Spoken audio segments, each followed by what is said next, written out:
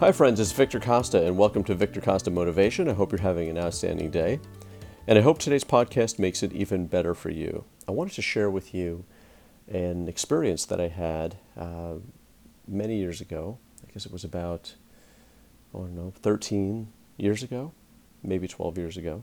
I had an opportunity to have an audience with the Dalai Lama. And this was really an exceptional experience for me and one that I'll remember for the rest of my life.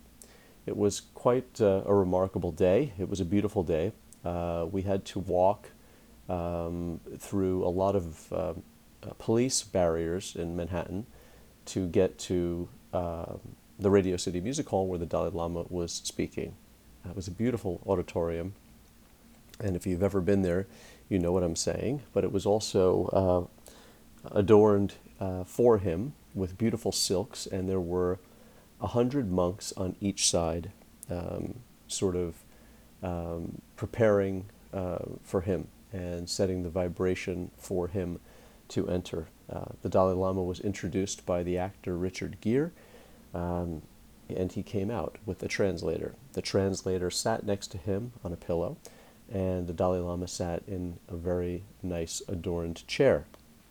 Now, when he came out, obviously this was something remarkable for me. When I was a little kid, I would hear the name the Dalai Lama, and I would think that that wasn't necessarily a real thing. I would think it was a deity or something. It sounded too ethereal to be real. And there I was sitting in front of him.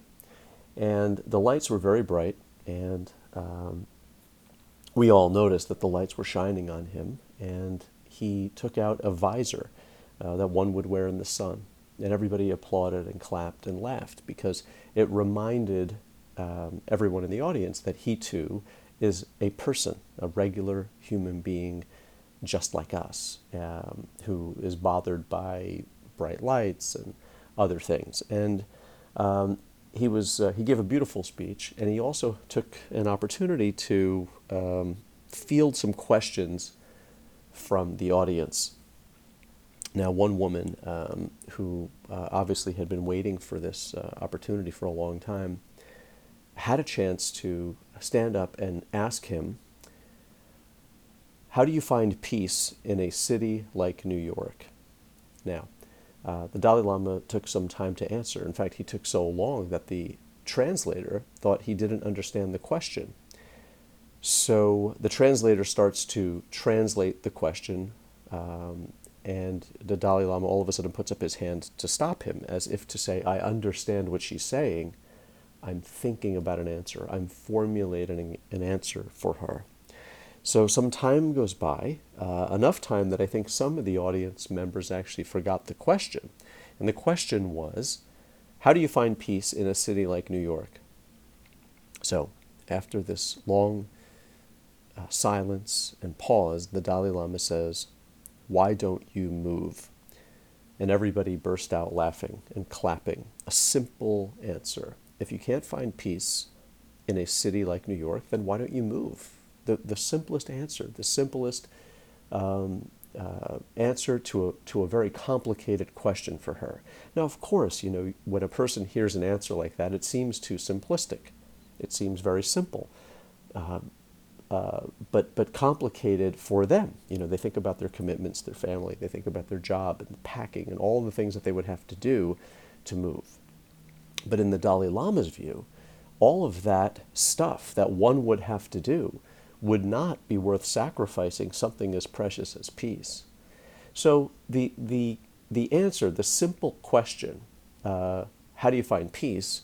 Why don't you move? When you really think about it, it's really quite a remarkable thing. How do you find the answer to anything, or any problem that you have? It's to move. It's to get out of that vibration. It's to do something about it. It's to understand that that's your exit. Even if that woman had a sense that she could always move, or if that was an option for her, she may find peace in New York. She might find it more tolerable if she just knew that there was an exit, and she knew that there was such a quick and easy answer. So the question that we sometimes have of how do we get out of where we are, the answer is always, why don't you move? If you have a problem, Think of it. Think of that. Think of that simple answer that the Dalai Lama said. Move. Just move. And now if you find yourself with too many ifs, ands, and buts, at least you will have had that option to say, oh yeah, I do have an out. Maybe I do enjoy New York, or maybe I do enjoy the job I'm in, or maybe I do enjoy something, because it isn't really worth sacrificing, giving it up. So, guys, I hope you enjoyed this podcast, and it was a very memorable time for me, and it reminded me that the answer to a lot of our problems is, why don't you move? And I use that in my daily life, and maybe you'll find an opportunity to use that and share that as well. Please take care of yourselves. All the best, in good health. Victor Costa signing off for Victor Costa Motivation.